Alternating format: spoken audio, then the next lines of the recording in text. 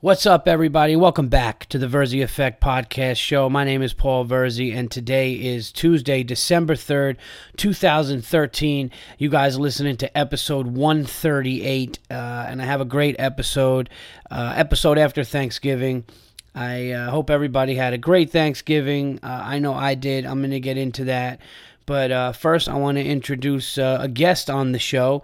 I haven't had a guest, in a few weeks. Actually, it's going on almost 2 months now.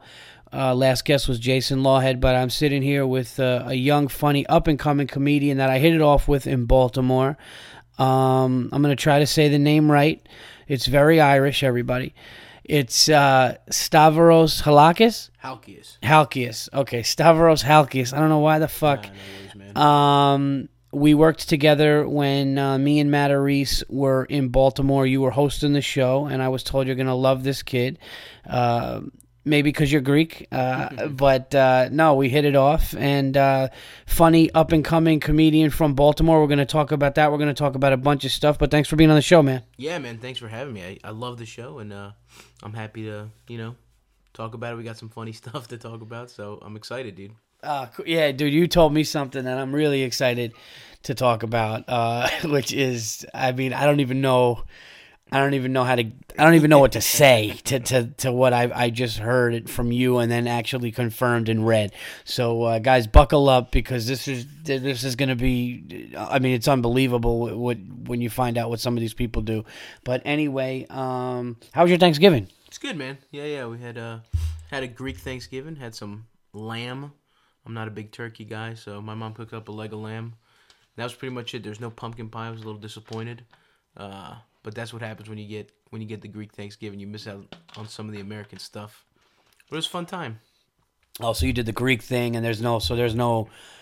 You're so fucking Greek that turkey. You guys don't give a fuck. Yeah, I can't do turkey. I don't like turkey personally. It sucks when I have to go to somebody's house, pretend I like it, that kind of thing. But yeah, we did the leg of lamb with a little tzatziki sauce. Oh man, that sounds good. Yeah, that's good shit. This year was really nice for us because what we did in my house was just me and my wife and kids, and then my siblings and my mom and stepfather, my mother-in-law, and my wife's brother, his girlfriend and her son, and then the little kids had their little table, but there was only maybe 11, was there maybe 11 of us, whatever it was, I don't know, 11, 12, it was just really nice, it was small. I gotta tell you though, I don't know what was different this year, man. The food was better this year than probably the last 5 years. I'm not a big broccoli guy. You like broccoli? I'll do broccoli when it's in chicken and broccoli. You'll do broccoli when it's completely disguised and hidden, that the fact that it's broccoli. No, I get that because I'm not a broccoli guy, really. I'm really not. And I'll have it with Chinese food, or if it's cooked in some weird way that somebody has that's fucking disguises the broccoli taste. Right. But my wife made this shit, man. I don't know what it was. It was broccoli in this cream. It was this cream sauce, but it had this spicy kick to it. It was fucking delicious. We had two stuffings. We had regular stuffing, and then we also had a sausage stuffing. We had the cranberry sauce. We had the turkey, which was cooked all the way through. You know what I did for the first year? I carved the turkey. Oh, wow. Yeah, and I was nervous because I don't want to fuck that up. If somebody hands you a knife and says it's your house, you're the man of the house, do it. And I got nervous. I was I don't know what that even means, but I did it. Yeah, that's so funny. It seems like there's a lot of anxiety for American dudes. Carving the turkey is this big deal. Everyone's got those, the automatic knife and that type of shit. It's if you fuck that up, you're less of a man. Or something like that. I don't. Yeah, that's true. It's you feel you're I can't fuck this up, but no, we carved the turkey. We ate. Everything was delicious. It really was a great time and a great day. And we just sat down and we relaxed as a family. It was really a better one than usual. I come from a divorced family, so my whole life was having to get in the car and go to one family and then go to another family. And my wife, the same thing. You gotta please everybody, and you gotta run around, and it sucks. And to just have people come to me now in my house in the country, and you saw the house and the scenery. It was really nice for Thanksgiving.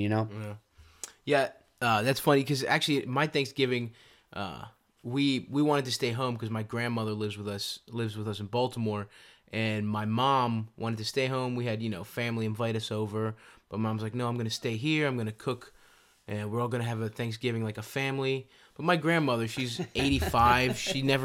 Thanksgiving doesn't mean shit to her. She grew up in a little village in Greece. You know what I mean? She doesn't give a shit about Thanksgiving. So my mom, and she eats on a very rigid schedule. She eats at 12 and she eats at 5, my grandmother. And so my mom, she finishes dinner at around 3. You know what I mean? Thanksgiving dinner, you usually eat it kind of in the afternoon. She calls my grandmother down. She's like, hey, time for dinner. She's like, what? I ate at 12. I'm not coming down. She's like, I'm not coming down till 5. And she's like, no, I made like Thanksgiving dinner. It's big. We're going to eat as a family. My grandmother couldn't be bothered. She just sat in her room and watched Greek soap operas. And my mom was just fucking pissed the whole meal. And it's just... That's fucking great. That's old school, man. She's like, look, no, dude, I don't like it's just another day to me. Exactly. I grew up in a fucking village. And they don't give a fuck. Yeah. My dad was at work. He doesn't give a shit either. That's funny. Well, we got a lot of stuff to cover here, and I'm glad you're on the show. It's going to be, I want to talk, we're going to talk about the Baltimore comedy scene and coming up, and I know you're visiting New York, and you're somebody that, is thinking about coming to New York. Like a lot of my buddies, Jason Lawhead was on the show, and he's out in L.A. He's thinking about coming to New York, and so we're going to get into all that. What I first want to do too is talk about this. I posted this on Facebook and also on Twitter, but I found the reviews that I was getting from the podcast, and sometimes I don't like to read all the reviews, or sometimes I just don't like to. I don't know if reviews is something that's good or not for a performer or an artist to see, because we're the type of people that, and I don't want to speak for everybody, but I could look at 50 reviews, and if 49 of them are great, I want to know why the fuck or what I'm doing wrong to the one. And that's just me being insanely competitive. And, do you look at reviews of yourself, or have you read things about yourself that were like good or bad, and how do you take that? Yeah, I mean, I think it's exactly what you're saying, is that, like, you shouldn't give a shit about the one negative person. And everyone says don't read the comments on anything, online or anything like that. I haven't had that much reviews. I haven't had a lot of stuff written about me or anything, but I know exactly what you mean. Like, when you're on stage and you could be killing, but one guy's just fucking stone-faced. I was at where we met at Magoobies this weekend, and I'm having great sets, but one guy just... in the front row is just like kind of smiling, and it's pissing me off. Meanwhile, there's 150 other people that are dying. Just this guy though, I'm just fixating on him. And then he came up to me and shook my hand after the show, but I don't know if he's just like a polite person. It just fucks you up. As every performer is just like we just want to please everyone, and so I don't know. You got to work on that probably, but your reviews have been good. What have you seen? Well, yeah, reviews? That's one thing that I'm really, and I wanted to say, and I know that I've thanked people for the nice reviews, and I noticed that more were coming, but then I was online and something came up. I forgot what I saw, and I think it was something like on Podbay, and then it had the iTunes reviews, and I guess, I don't know if I saw it because I finally got to like 50 reviews, or I got to a certain number. But then I saw the reviews, and I was like a little hesitant because I don't care anymore. And that's one thing, like negative reviews. I mean, I get them. I mean, I've gotten them before, and like I said, the majority are great, and you're gonna have a few that aren't. So I know that, and I get that. I get that. That's our business now. But with social media and stuff, you got to expect there's going to be cunts out there. That's what it is. You know what I mean? First of all, it also does take certain people. Like, you have to either be really cool to go on and say, I like that person so much, I'm going to write something nice, or you're looking for a problem too. It takes a certain person, because I would never, I don't care. Like, I could watch a guy, juggle two flaming dolphins and fix them and put them back in the water. I could watch a guy fucking turn invisible and come back, and I would be like, that was amazing. But I'm not gonna grab a laptop and write about it. I don't know. I'm really tired because I don't know what the fuck on fire dolphins would be. The guy would have to be insanely strong and near water. I don't know why I came up with that, but no, I want to thank. I honestly. I was really taken back by the reviews, some things that were said about the show, and there was like I think the one this is really funny. So then I wanted to stop reading them, and my wife was like, "No, I want to read them." My wife was, because the show, the Verzi Effect podcast is doing better and it's growing. And when I came across this, my wife was like, "What are you reading?" I was like, "Oh, babe, listen to some guy said something insanely nice, and it was great." And then she starts reading through all of them, and I'm waiting for her to say, "Oh, you're not going to like this." And there were a couple of the only couple bad ones. Somebody was like, I used to like Paul's show, but then he kept talking about his gigs, and then, it got annoying or something. And that wasn't really that bad. And then there was one half negative one and great at the same time. It was like, I really love the show. Paul is hilarious. Although he could be a little self-righteous and he could be kind of a jerk talking about himself, he's hilarious and I love the show. And I didn't even know how to take that. I was like, it's a podcast about comedy and my career and what I'm doing and being a comedian. And one thing that I love to do is be honest and real. And so, yeah, I am going to talk about myself so I can see where they're saying that. But I just like how he was like, yeah, he's kind of a self-righteous jerk, but, like, I love the show. He's hilarious. And it's like, I guess I'm doing my job. Yeah, that's funny because it's not like you're a character on a sitcom where it's like, I don't like that one guy, but the rest of the show is great. You're the whole fucking show. Like, what is he talking about? I almost have to be self-righteous in a way because I'm talking about myself and my career and my family. But I do want to thank, honestly, that was cool, and keep them coming. And I know the podcast is moving up in the ranks. So, thank you. And I posted the reviews so you guys can see what I'm talking about. And you guys could scroll and read them all and if you want to say something. But I'm sure if you're listening to this and you did go on and said a review, I appreciate it. And for the people that, don't like it or, said something negative, I'm not going to sit here and tell you to go fuck yourself, because you at least did try to listen. And that's going to happen. That's going to happen. I did get an amazing comment from this dude, Jonathan Wark. I think it's WARK. I just want to say, thanks, Jonathan. And I mentioned to my fans, if you guys have anything that you wanted me to talk about, ask me. And I did get a message from John, and he asked me, because he's an upcoming comedian, and he asked me, and this is something you can get involved in, Stav.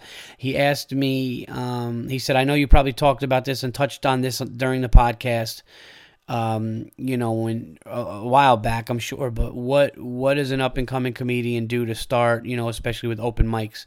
And my answer, and I did touch on it a long time ago, but for new listeners, this will be great for you to hear my perspective, because everybody's is different. I'm not a big, and I've always said this, I'm not a big, I'm not a big believer in open mics that much, and I am a big believer in the fact that getting the material out and you actually saying it aloud is important, but I'm not big on the results that you get from it. I don't think that the results that you get from it are genuine, real, when you're sitting there and there's 14 comedians with a notebook.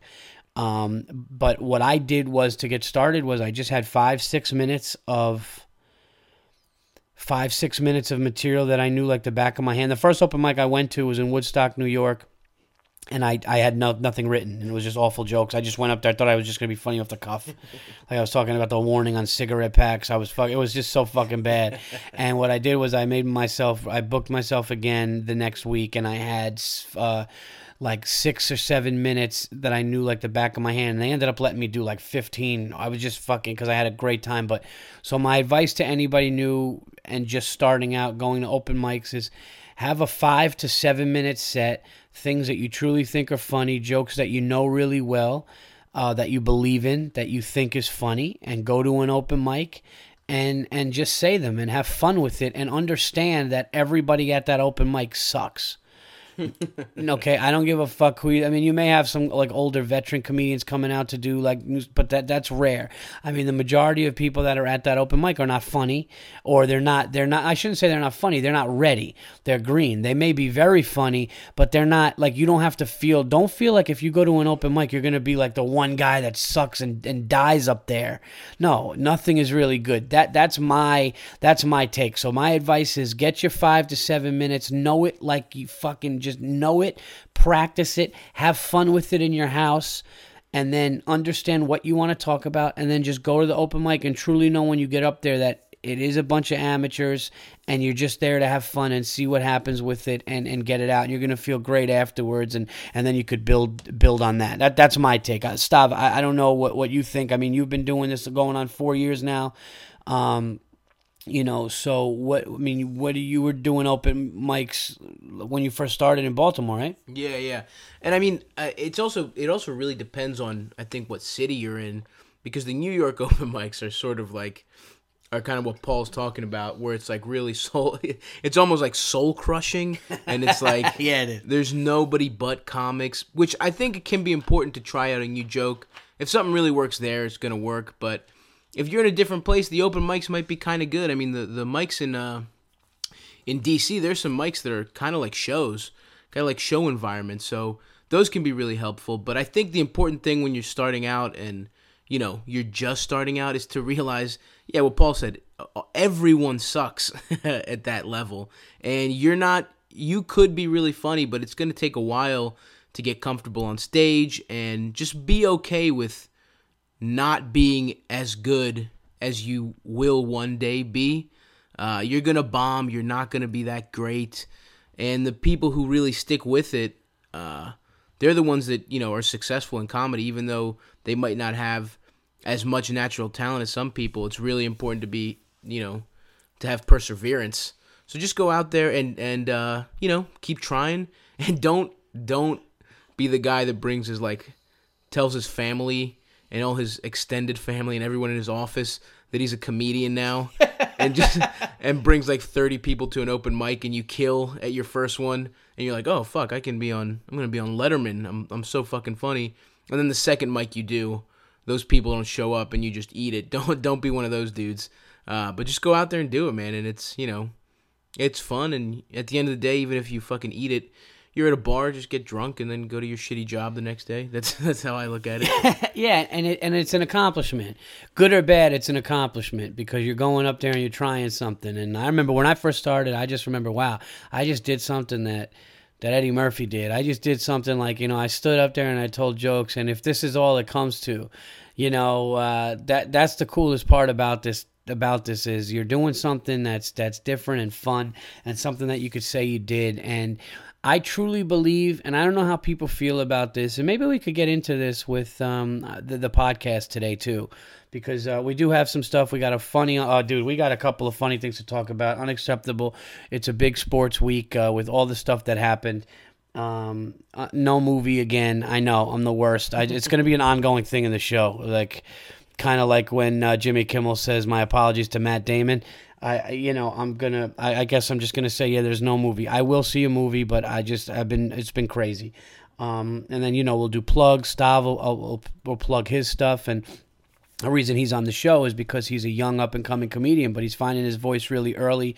I remember Matt Reese was like, "Hey man, this kid, you're gonna love this kid who's hosting. He's really, good." And I remember seeing just a guy comfortable and talking about his life, and that's the really, that's what has to happen. You have to get comfortable, and sometimes it takes people longer. Me, I had defense mechanisms until I was really comfortable, and now I'm extremely comfortable. It's just that's what it is. But I think one thing I want to talk about on the podcast is, I feel like, and I don't want to get all like spiritual with signs or things like that, but I feel like, in my opinion, when you do something and it's right and it feels right, you're almost like, holy shit, I was meant to do this.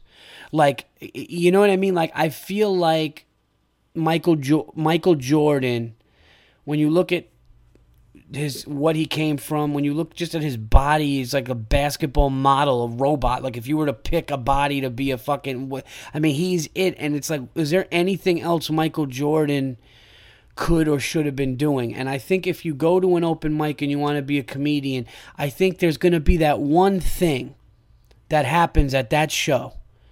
If you do 7 jokes, okay, and 6 of them shit the bed, but one of them pops the room and people come up and they keep talking about that, you're going to go home and go, man, I think I was supposed to tell that joke out loud to people, and now I want to build on that. And if you suck and you just know it's not for you, I think something inside of you is going to tell you, look, man, it was a good shot. You did it. You could tell people, but it's just not, that's not something that you should do. That's for me, and it always progressed like that. You know, it always was like, oh, now this show, and oh, this person wants you on this show, and it was like, oh man, I think I should be doing this.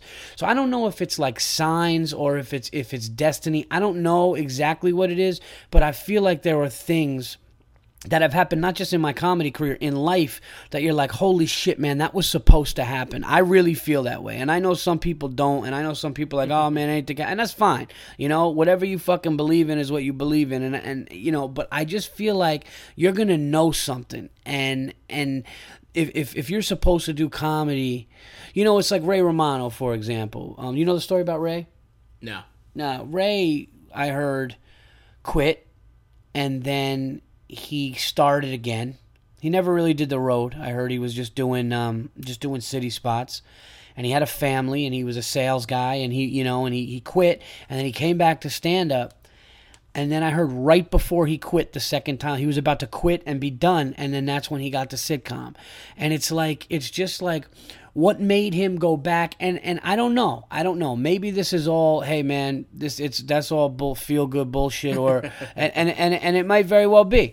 But I think that if you go to an open mic or you start doing stand up, I think you're gonna get something in you that lets you know, man, hey, this is where I could go, because, you know, I mean, I have a lot more work to do in this business, but I feel like in the direction that I'm going, things have led up to it.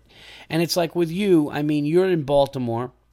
You're not in a great, I mean, luckily, Baltimore itself is probably not a great market, but you luckily have the DC thing too, right, which really is huge. And DC is one of I mean, I think that's some of the best crowds, and that's why people do their specials there. But, I mean, you're a guy, you're not in New York or LA, and that's got to be on your mind when you're out there doing it. But yet, you won. What did you win? You win a contest of funniest. Yeah, I was the new comic of the year for Baltimore in 2012.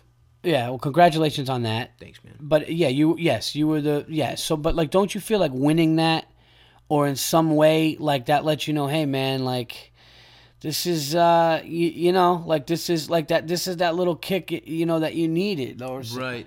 Yeah, I mean, for me, it's not even that contest so much as just what you're talking about.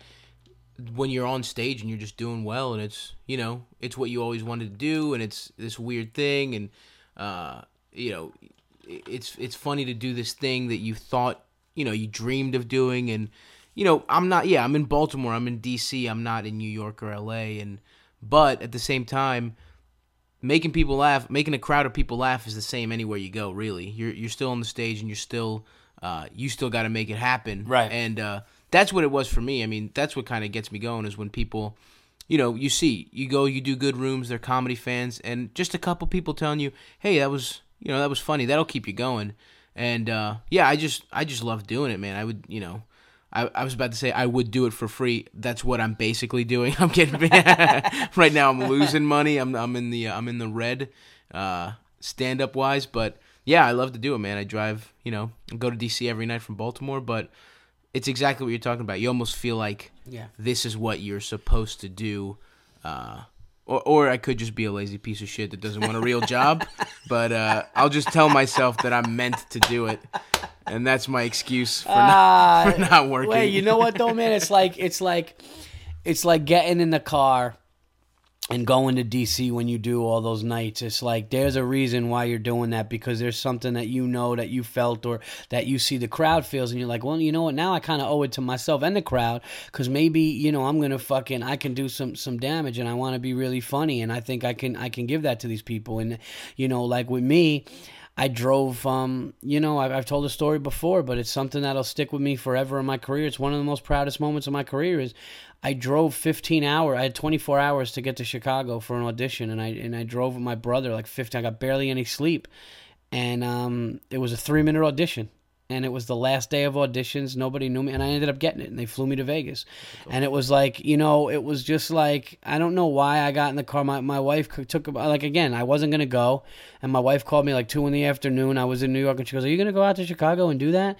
And I just talked to my brother, and I was like, "Yeah, I really think maybe I should," and I did, and it worked out. And it's like, yeah, I mean, listen, some people think the shit is corny and hokey and destiny and stuff, but like I said, man, I think things do happen for a reason, and because when I had a regular job, is like, I did well. I was a 21-year-old kid. I just started doing comedy. I was working sales. I was going door to door, phone, cable, and high-speed internet in Queens and in buildings in New York City. And I was a 21-year-old kid making over $50,000 a year. Spending it on sneakers and stereos. I was fucking buying sneakers. Me and my buddy worked for Verizon, and I worked for RCN. And I made like $51,000 when I was 21 years old, and I just started doing comedy. And comedy was what I really wanted to do, but I was making good money. And until comedy started to make me, more money, and until I actually had a career, I had to, sell.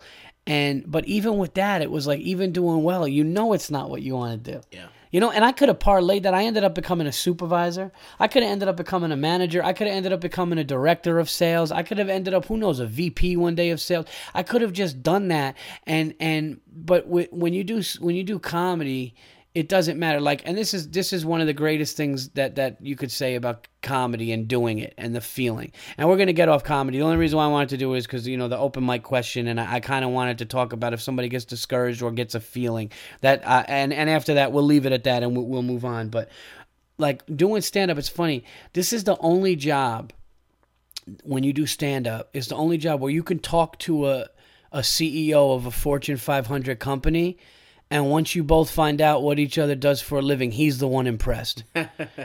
You could talk to a neurosurgeon, man. You can talk to seriously, you could talk to a brain surgeon who saves lives and removes fucking tumors and works on the human brain. And all of a sudden, it's like, oh, man, you tell jokes in front. And it's like, it's one of those things. And when you get good at it, you want to just see how far you could take it. And it's just is anything more fun than going to work? Like tonight, I'm headlining the University of Delaware tonight. I'm going to fucking go into a college and make fucking kids that are going to go back to their dorm room and fucking, jerk off and watch some stupid show and make them laugh. I mean, that doesn't get better than that. Yeah, I mean, absolutely. It's so much fun, but but it's also just like, you could have had a day job and all that stuff, and it sucked. But sometimes I feel like, well, no one actually likes those jobs. We're just lucky to be able to have like this. That's true. Yeah. Like even the people that are VP of sales or whatever the fuck, it's not like they're waking up in the morning. Oh, I can't wait to sell. Or they love it so much that they're douchey and they love their title. Yeah. Like sometimes you have those people that like they're like, oh, I'm the VP and this and that, but like deep down inside they're probably empty. Yeah. Yeah. This is the best job because it's like, what other job can you like? Hey, I'm gonna be late. I'm really high. You could call into a show and be like, hey, I'm 15 minutes late. I'm stoned as shit and I can't find my keys. So I'm gonna be 20 minutes late. You couldn't do that in any other job. You couldn't be like, hey, boss, I'm too stoned right now. I'll be in around noon. But you can do that. You can do that in a comedy show. In comedy, you can call up like the booker or manager and be like, yeah, listen, I know I got an 8:15. But I'm fucked right now. Like I can just, is there any way I could switch with so-and-so who's on at 9:15? And like that's like not that big of a deal. Like in comedy, yeah. Like it's like you're like you couldn't do, like a heart surgeon could be like, listen, I know I got that triple bypass at 8. Can you get? I'm just really hungover, so can you get somebody else? Can you get Steinberg to go in there? Can you switch? Tell Steinberg I know he's got a 4 o'clock. I'll take his 4 o'clock. Yes, I made him Jewish, everybody. I had to make him Jewish. All right. So, yeah. So anyway, that's I do want to. Last thing I'll say about comedy is it was really funny. I did that since Thanksgiving. I've done a few shows, and I had fun over at the stand after Thanksgiving, and then I did this Levity show. Levity Live does a 1 p.m. brunch show, and I gotta tell you, I was there. I did the first one ever with Chris Lambert. You know Chris? Yeah. Chris is great. So, and me and Chris are kind of responsible for this show going on because I guess Levity is owned by like the Improvs and stuff, and the Improvs had this idea of like, let's do a family-friendly, middle of the day brunch show. We'll get, egg, you could get great egg breakfast. You could, have eggs, all this stuff, pancakes and waffles and French toast. And we'll give families and we'll let people in. Now, I went in there and I didn't know there's going to be 5-year-olds in there. So it's 1 o'clock in the afternoon. Chris goes up and he does a great job. And then I had to do 45 minutes in front of these kids. And luckily I have kids and I talked about that and it went so well that they said like, oh man, we want you guys back. And I was busy and I couldn't do it. So anyway, long story short, I go back in December after not being able to do it for a while. And there was like literally 60 people there. There was a party of 16 that were 12-year-old boys. There was an 8-year-old girl and her brother right up front with their parents. And it was great and bad at the same time because you kill with certain stuff and everything is good and like you know all the clean stuff you could do up front. But then your wheels are turning the whole set of what's clean, what can I do? There's an 8-year-old girl here, what can I do? And it's an awesome muscle that we don't really get to exercise a lot, which was really cool. But I had to do that, and then I left, and then I went over to the stand, and then and last night I did the comic strip. Oh, by the way, I want to plug the comic strip. The comic strip is Paul Spratt and his buddy Matt. They are doing Monday nights at the comic strip now at 8 o'clock. And last night was the first one, and it was great. Me, Matt Reese, Pete Davidson, a bunch of funny up-and-coming comics there. Paul Spratt hosted it, and Matt came on. So basically what they're doing is it's up-and-coming comedians. You gotta do the show. Yeah, I'd love to. I'm gonna talk to Paul to see about getting you on that show, but because you love the show, and for a Monday night at the comic strip, Upper East Side of Manhattan, 82nd and 2nd, it's a great time. But anyway, doing that show at Levity in front of kids, what's the youngest person that you've ever made laugh in a crowd? Oh man, I did. It's the one I couldn't turn down the money because it was just really good. But it was like I don't even know what it was, like some kind of it was at a Catholic high school. And it was like family night or something, or it was supposed to be. You Sounds know what it was? awful. It was supposed to be like a father-son night, but then at the last minute, and father-son, that could be fun because they're high school kids, they're with their dads. You can be a little, Yeah. Dad and son humor. I could do that all day. But then the last minute, I get there and they're like, oh, it's actually family night, and there's like the age range is like 85. Wow. It's grandparents to literally like 4 years old. So I'm like, and I have to do 15 minutes here, and I'm like, oh Jesus Christ! I was pushing it when it was 10 minutes when I thought, and I don't have a lot of clean, I'm not a very clean comic, but I just did like, I'm like, oh, I guess the only clean stuff I have is like fat jokes. So I'm doing like 10 minutes of fat jokes, and I'm tired of them by the end. But it's like it's either that or jokes about eating pussy, and I can't do that. I can't do that at a Catholic high school. Oh, that'd have been great if you just got fucking. That's like the one way to rectify the problem. Like if you don't want to get booked on those things anymore. Right. If you're just like you just go out there and you're like, listen, I'm gonna horrify people here. Yeah. But it was way too much money. Like I get some. It's not that I don't make any money. I do some club stuff and I'll do like bar shows and stuff. But I'll take any show, even if it doesn't pay, just because I want the stage time. But this was just, schools sometimes have so much money. It was like, yeah. It's like it was more than I made like in a weekend at a club just to do like 10 minutes. So what am I going to do? Not do it? Yeah, money changes everything. Like money. Like I'll be like, fuck that. I'm not wearing a suit. I'm not wearing a suit. And they're like, well, dude, it's $15,000. And I'm like, all right, what color suit? Yeah. You know, like I'll wear a suit. You know? Yeah, I like how we're having. I This just meant gray suit. I like that we're having this discussion after we just talked about like how it's a calling and how we don't answer to anyone. we're fucking tap dancing for $100 at a Catholic high school or whatever. I remember when I first started doing it, man. It was like I remember getting $150 for a show was like incredible. Yeah, you'd be like, oh my god, I'm getting 150. But yeah, so it was an interesting show to say the least. But it was a good time, and thank everybody, man. If you're, the parents were into it, and you know what, I told it was fun because I was telling some of the kids, I was like, look, your parents hate you. They love you, but like the shit you put them through, they hate you, and like it was like I kind of did like the way I would normally be with obviously having to be clean, but being like honest, and it was fun. So, but all right. So anyway, moving on. Here's what we're going to do.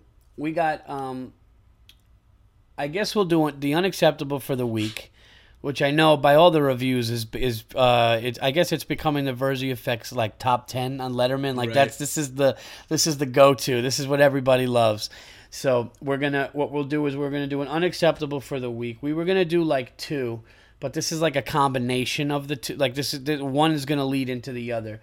But I always like to give my guests the floor for unacceptable for the week. So I asked Stav, and he'll talk about it now.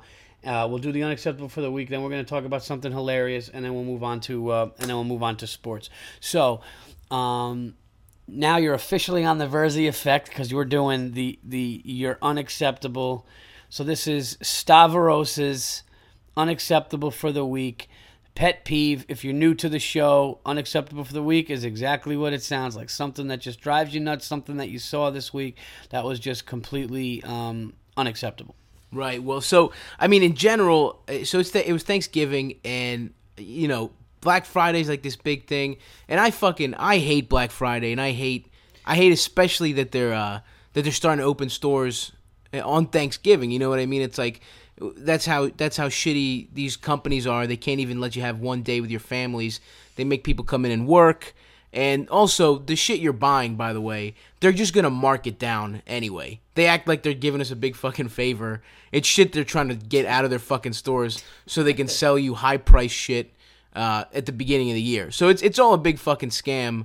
But the funniest part, probably the funniest thing I read about Black Friday is that the stores get so crazy and there's so many people in there, and people are so, they wait in line for so long that Black Friday is like the marquee day for people shitting themselves in public in stores. And like to the point that like I was reading this really great article on Gizmodo, and it's really funny stuff, and like here's an example of what one lady did.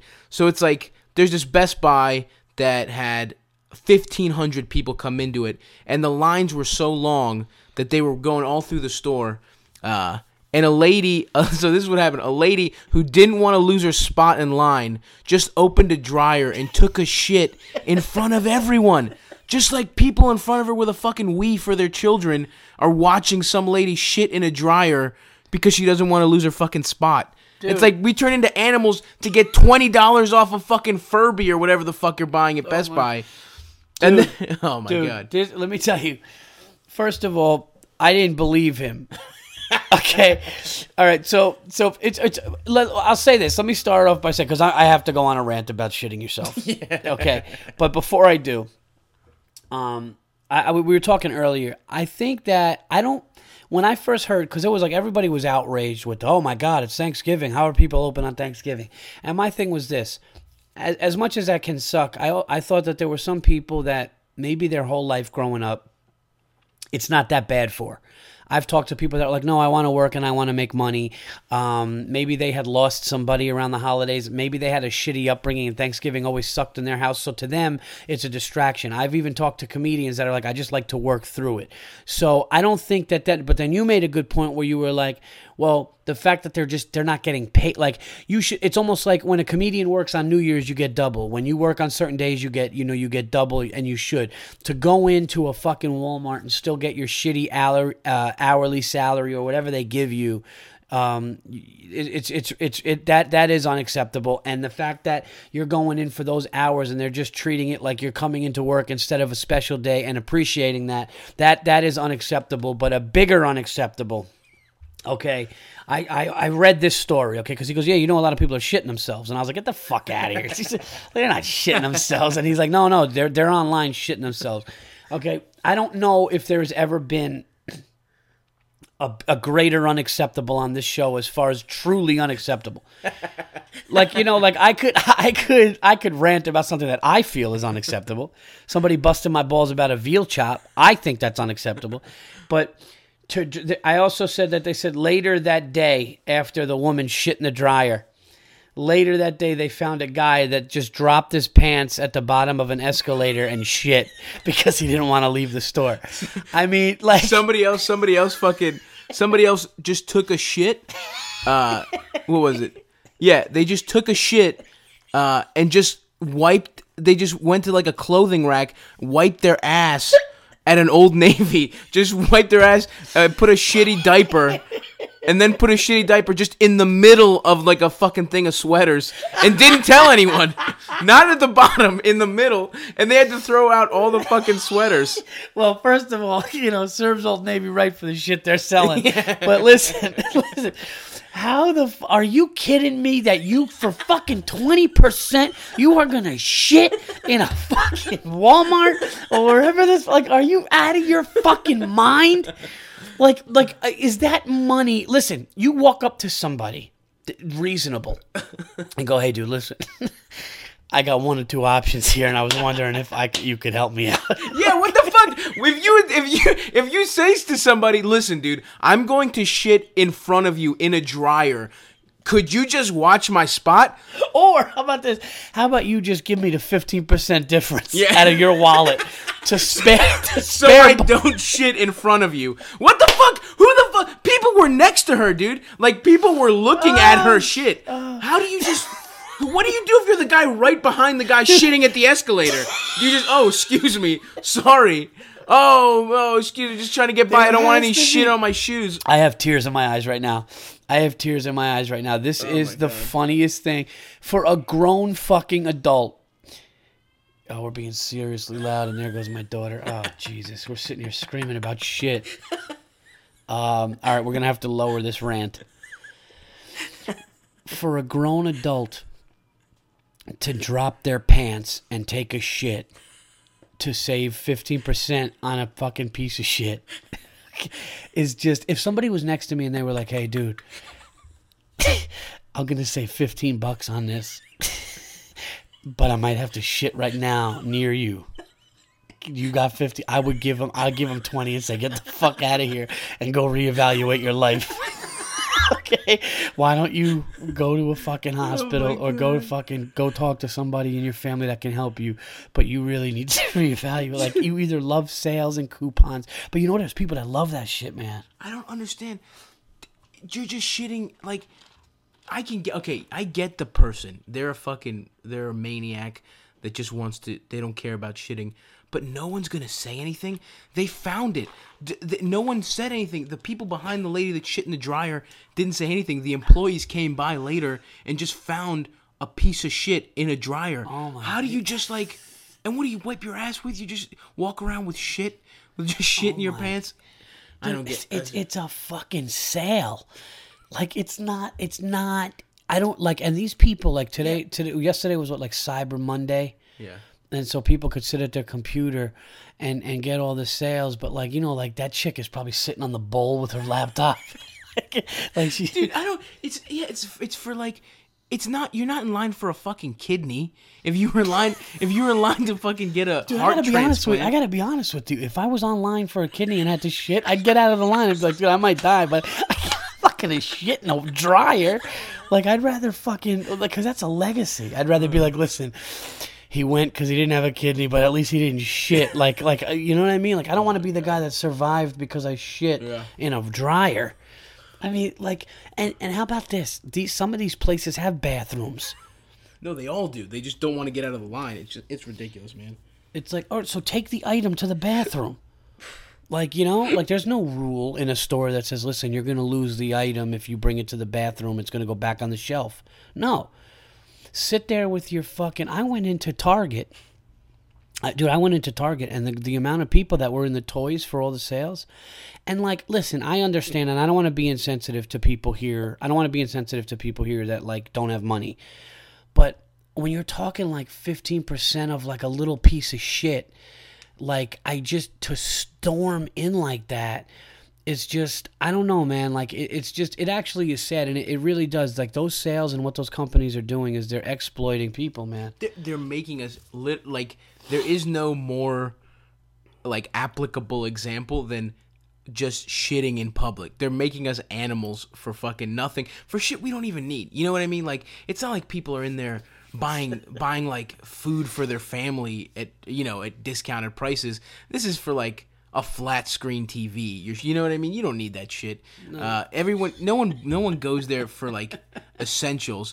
So it's like all it takes for us to just completely lose our humanity is like, well, dude, you know what? You're right. Yeah. You're 100% right. Like that. Think about what it takes. Okay. So you watch a civilized person walk into a store, and because they're going to get a sale that they're online for, they're going to fucking open a dryer and shit in it. And like that person has like a family. Like that person is breathing your air. Like that person is fucking going to restaurants and eating. Like that person should be in a fucking zoo. Behind bars, it's getting thrown slop. Like I can't even imagine. And you know what? You know when you really saw it, when that big storm, that we had when all the gas stations. Which was the last one? Was it Sandy? Sandy. Yeah. When Sandy hit, okay, and it hit Jersey and stuff like that. They were saying like, and there was a lot of things. I think in Staten Island, somebody got shot because people were online for gas, and you saw what's going to happen and what could truly happen in the world, in this country and everything, when the shit really hits the fan. Like if there was anarchy, dude, people are coming. And like I'm not trying to joke around. I like being away from a city. I like being in the country. You know, I want to fucking fucking get some dogs and fucking some sort of protection here, a couple bottles of scotch in case the shit really hits the fan. But like I'm not kidding. Like you see humanity turn ugly when there's a shortage of a necessity. And gasoline is a fucking huge necessity. I saw the lines. People were fighting. People were standing up. People were stealing. Some people got shot and killed. And it's like, it makes you think like, I mean, what are you capable of doing? Okay, and I know this is going to sound fucking hilarious, and this, in my opinion, is one of the funniest unacceptables, because it's so unacceptable that it almost shouldn't even be an unacceptable. It's like, it should be so understood. But, like, what are you capable of doing? If you're capable of taking a shit on an escalator to save $12 on a sweater, listen, if you're capable of shitting on an escalator to save $12 on a shitty sweater or whatever, what are you capable of doing when the shit really hits the fan? Yeah. I mean, it's scary, dude. Yeah, absolutely. And it doesn't even take that, dude. It's like you just take, I don't know, you if you turn the Wi-Fi off in a fucking Starbucks and said only one person can have Wi-Fi, you're going to see people choking people with their scarves for Wi-Fi. Like, it's fucking, we're animals, dude. And it's like, that's how we like to think we're so civilized, but that's all it takes is just a long line will make you drop your pants. Yeah, a long line because you're worried. A long line because you're worried that, that sale is not going to be there anymore, or that item is going to be off the shelves, and you can't fucking go to the bathroom because you're going to lose it. So you're just going, fuck it. And do you think she said that to her daughter before she left? If she's like, I'm getting that fucking sweater, okay? Listen, if I have to shit on that line, okay? If I have to shit on that line, you're getting that sweater. Okay, you're getting the pink one. Oh, I will shit in a dryer. Sweetheart, look at me. I will shit. That's how much you mean to me. Yeah, what if we're pieces of shit? What if it's like her daughter's wish? Her one wish was to get this and it was the last one, and this lady's like crying while she's shitting. And she's like, I'm sorry, I don't want to do this. Everyone's around her. We understand. That's why they didn't rat her out. What if we're just being total... We're the assholes. Oh my god, dude, are you kidding me? Listen, I really don't want to do this. This is for my daughter. I would love to see like a Make-A-Wish on ESPN where they were like Cynthia Smith promised her daughter a sweater. And then it just cuts, the documentary cuts to Cynthia like, I told her by all means necessary. And then it goes back to... I told her we shouldn't have had burritos before going to Best Buy, but she didn't listen. She wanted burritos.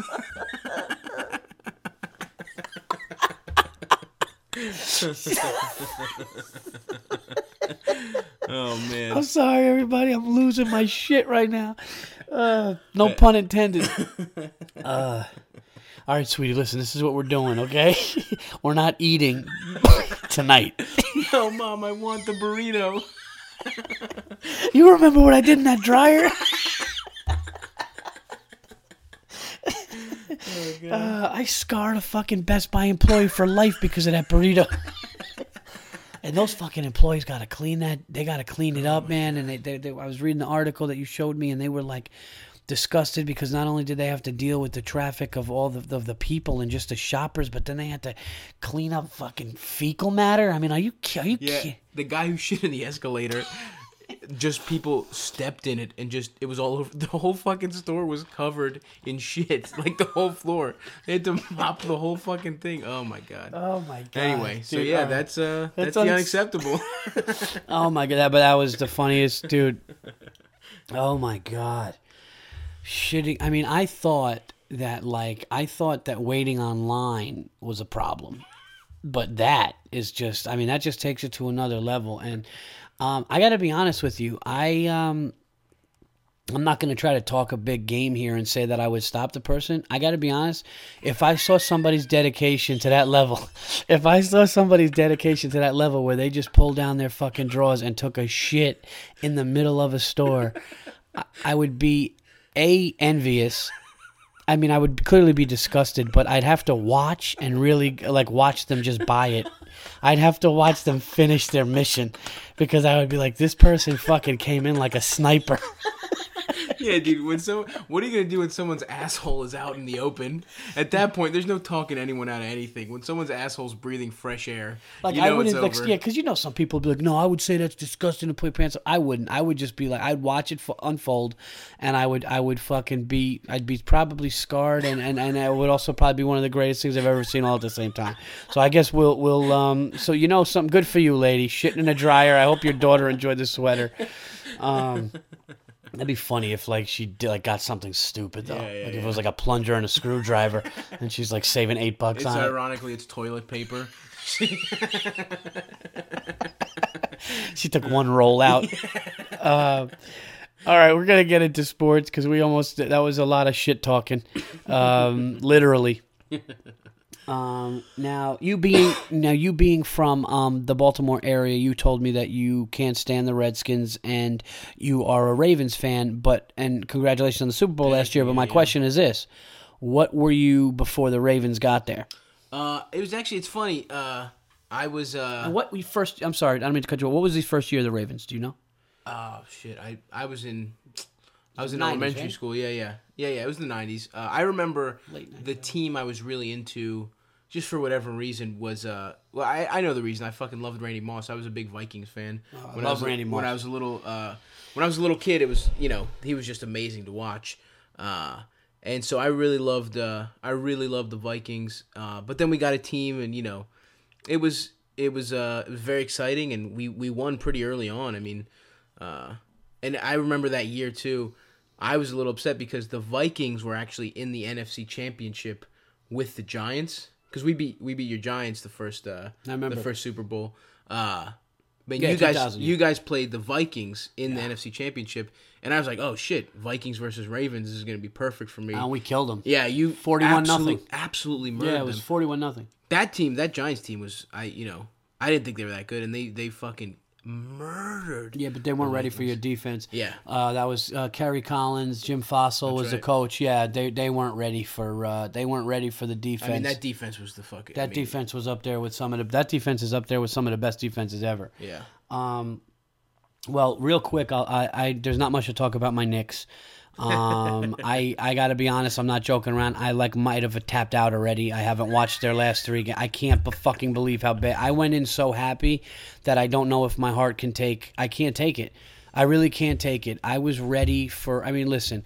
And my unacceptable last week was chanting, one of the weeks was chanting Fire Woodson, which is ridiculous. The guy won 53 games last year, and if you lost the locker room that quick, then, something needs to be on these players.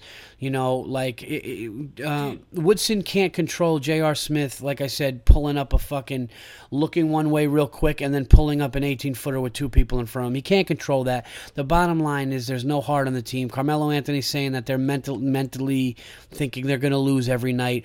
No Tyson Chandler. A big reason the Knicks won 53 games last year was Jason Kidd and Tyson Chandler's leadership and the way they were in the locker room. We don't have that now. Carmelo Anthony is the leader. I said it once and I'll say it again. He's an amazing scorer, one of the best dribblers I've ever seen. I mean, one of the best scorers off the dribble I've ever seen.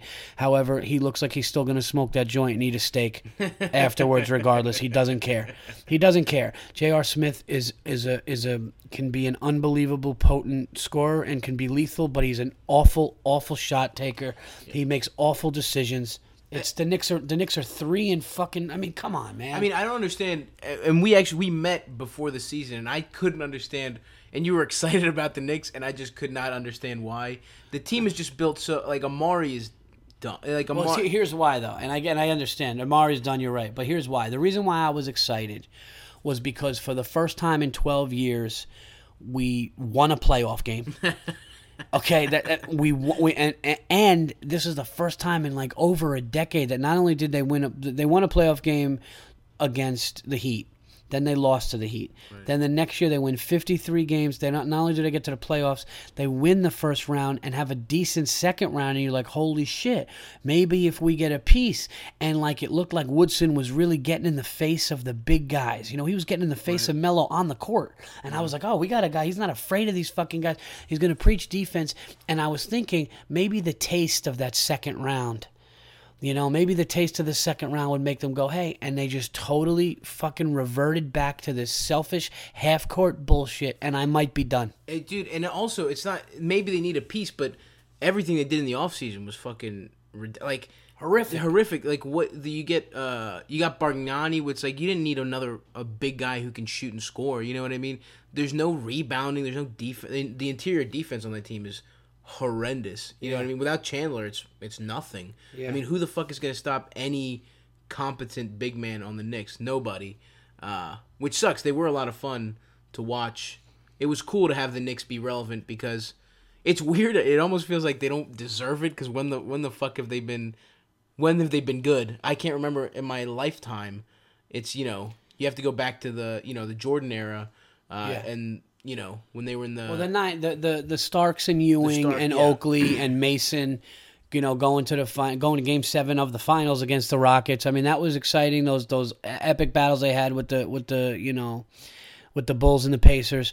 But yeah, man, it's really tough, and I might be done. I mean, I'm gonna watch a couple times and see if they could go on a spurt and turn us around. But I was talking to somebody last night at the comic strip, was like, maybe they just need to dismantle and start over. And I don't know, maybe they do. But you're talking about a year that the owner predicted they could win a championship. Your owner is bullshit. He's awful. He's terrible. All he wants to talk about is a shitty jazz band or whatever. Like he's got his own. He's fucking he's awful.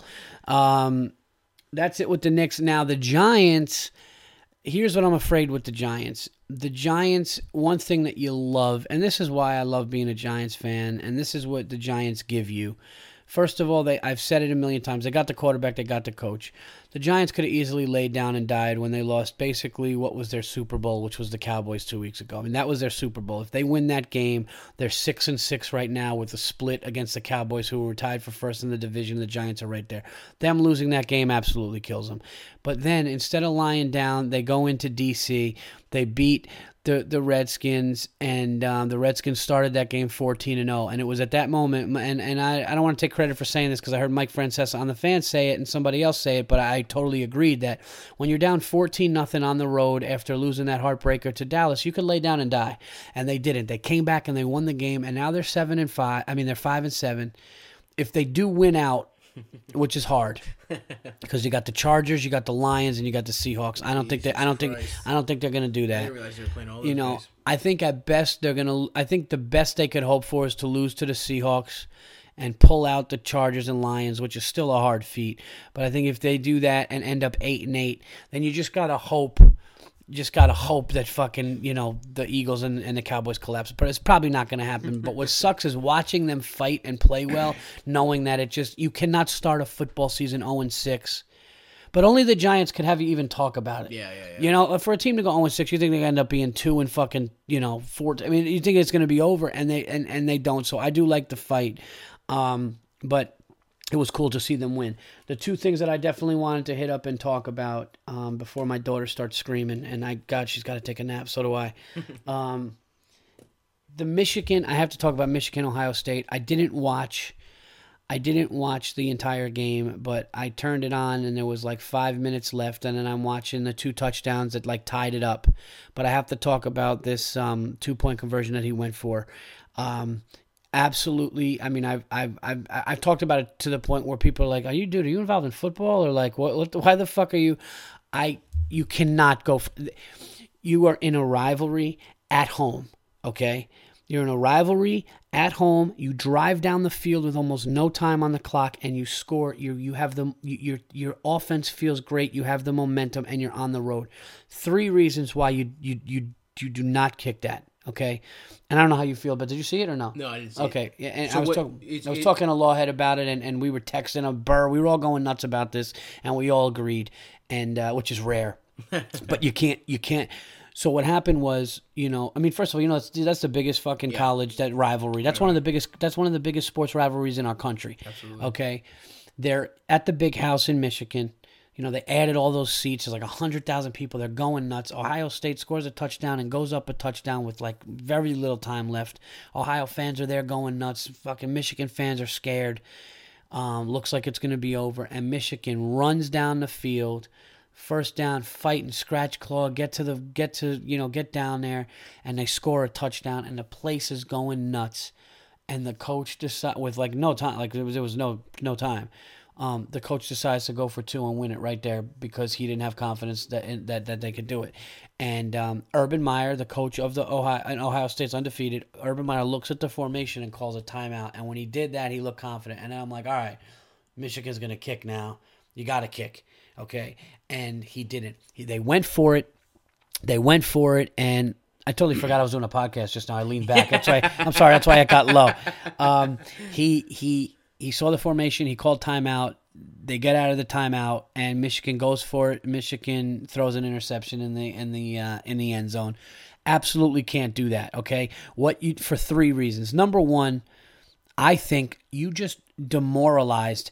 First of all, the fans deserve better because the fans, you just went down there and you kick a thing and anything happens in overtime. Anybody who watched that New England Patriots Denver Broncos game knows anything can happen in overtime with a botched kick or somebody hits off their leg, a fumble. Anything can happen, and you're at home. Give that crazy chance at home. Let that happen there. Let those fans go nuts. Yeah. But your offense just goes down the field and gets that momentum. Let them kick it and go on the sidelines and feel good about it, knowing that they got that confidence for the next drive. That's number 1. Number 2, you're showing your defense that you really have no fucking confidence in them whatsoever, which is a shitty thing for them to be feeling. And number 3, one of the best coaches, this is probably the most important one of the best coaches in fucking football and college football, saw the formation and called a timeout absolutely cannot do it. Michigan deserved to lose that game, and the fans deserve better.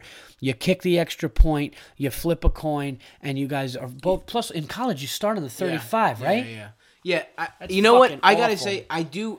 I'm a little soft on it because I feel like you want to win the game right there. Yeah, I can see where he's coming from, and I think you're sort of looking at it like negatively. He doesn't trust his defense, but I think that puts a lot of confidence in your offense, and you've got the momentum, and it takes a lot of balls. And I really do wish more people would play for the win in football in general. But what really I think where I'm going to agree with you is that it's at home, it's a rivalry game.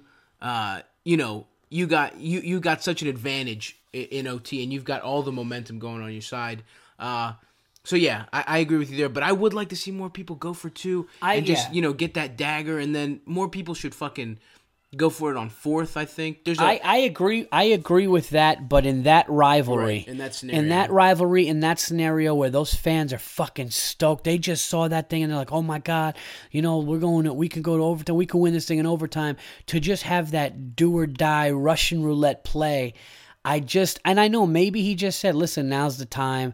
I get it. I don't want to, I just feel like in that moment for me watching it, I go, man, just let it happen in overtime. But I definitely know what you're saying. And it made for great conversation, and it was fascinating. It was an unbelievable weekend in college football. Auburn beating Alabama. God, I mean, on a return field goal.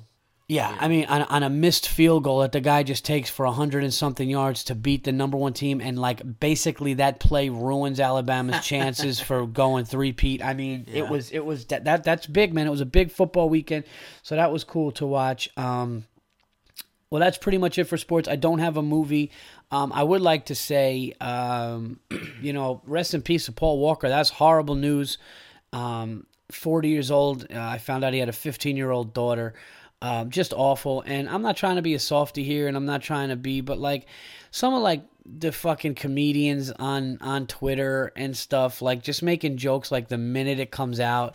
I just feel and especially, and I'm not trying to be a dick, but especially if you're a fucking shitty open micer trying to say, you know what I mean? If, and I know that sounds shitty, but if David Tell said something clever, almost to be, I mean, you still wow, it might be too soon, but when somebody's just trying to say something for shock value and the guy just died, it's kind of shitty. Yeah. You know what I mean? No, and I don't have a problem if you're gonna make it. I think everything's on the table to make a joke. I do, but when you do it, you have to realize the stakes are higher for certain things. Sure. So if you're gonna do it, raise the bar. It better be fucking funny. Right. It can't be just some lazy Fast and the Furious joke. Right. You know what I mean? Yeah, that's so obvious. You know what I mean? Yeah, and it's I honestly being. And one thing I learned this from older comedians. Watch what you say in this business, because you're going to come across somebody. For example, I've said something. I don't want to mention the name because I don't know if I'm going to be working with her. But there was a comedian that I really fucking shit on. And I said, I said something that if I could fight her to the death, I would. I mean, Roseanne Barr. He's talking and I said stuff like that. And then recently somebody's like, hey, do you want to work with this person? It could be good money. And I don't know if I'm gonna. And part of me is I don't even know if I want to, because I've said something like that. But you never know who you come across, and you never know who's gonna be a sweetheart. You could say something, and then all of a sudden you meet somebody, and you're like, man, why was I like that? Right. So, but listen, I agree with you. As a comedian, everything is on the table, everything is funny. But I'm talking right when they were the guy died in a fiery crash, right when it happened, it was comedians you never heard of doing Fast and the Furious, and it's just I don't know. I thought that it was a little much, but rest in peace to the guy, 40 years old, young talent. You never want to see that shit. And it's stupid. And the stupid media is well, we don't have any details. The one thing we know is speed may play a factor. And it's yeah, of course, he was in a Porsche. What the fuck? It's what you were talking about with ESPN, this lazy, media is lazy now. Hey, we got to hit that shot to win that game. What the Pacers really need is somebody to step up and hit a big shot when the game is on the line. It's no shit. That's what every fucking team needs. Why the fuck? Oh my god, you get these dumb fucking athletes. It's just it's lazy. All the same shit over. You could literally program a robot to spit out 12 phrases. Oh, you got to give 110%. Oh, the effort wasn't there. And Anyway, well, listen, man. You got any plugs? What do you want to plug? What do you got coming up, man? I mean, my Twitter first. Stavcomedy.com. I'll put some jokes. That's STAV. STAV comedy. I'll write some Twitter jokes. I don't really. That's basically all I do on there. Check it out. I've got some stuff in Baltimore coming. I mean, I don't have anything in New York to plug. I just did all my spots, and I'm going back to Baltimore today, actually. But if you're in Baltimore, I'm doing a show with the Baltimore Improv Group. It should be a lot of fun. I'm all over the place in Baltimore and DC. You can check out my website, stavcomedy.com. Got all my dates and stuff up there. I'll be back. Hopefully, I'll be back to visit and stuff like that. I really love the visit up here this time. But yeah, just check me out on Twitter. Keep listening to the Verzi Effect. I'm just a fan of the podcast, so it's fun to be on. Oh man, dude, I had a great time, and you had me in tears. I mean, that shit thing was. I mean, that was. I mean, I don't know how great it is when the highlight of a show is talking about people shitting, but dude, that was funny. Yeah, and check Stav out, man. Like I said, I worked with him at Magoobies with Matt Reese, and just really, as you guys can hear on the show, just a great dude. Somebody that, listen, I met the guy, maybe 6 months ago? Yeah. If that. 4 or 5 months ago, and I invited him up to my house. And as a young comic, I love seeing what he's doing, and I think he's going to be somebody. I love for him to move to New York. I think he's going to be somebody that you guys hear about. So check him out. And the prick is Greek, so he's great dude. So check him out. I will put this up now, but I don't know any students who listen to my thing, and if you've listened to the podcast, I'm going to be headlining University of Delaware with the hilarious Adrienne Appalucci, right off of her Letterman thing. We're going to go she did amazing, and she absolutely did kill it, and we're going to be going down there tonight to do that. So I'll be University of Delaware, and then I am in New York City a ton. I'm going to be at Stand Up New York. I'm going to be at The Stand. I'm going to be at Gotham. I got a bunch of stuff coming, and all of those dates are updated on my website. My website is all ready and updated with the new shows, paulverzi.com. Please keep the comments coming on iTunes, and follow me on Twitter at Paul Verzi. Thank you for all the support and all the kind words. I'm glad that I hope everybody did have a great Thanksgiving weekend. Now that's over, and we have fucking 3 weeks to shit in fucking malls while we shop for Christmas. So I'll be talking to you guys until episode 139. I'm out of here. Thanks everybody, and I will talk to you guys soon.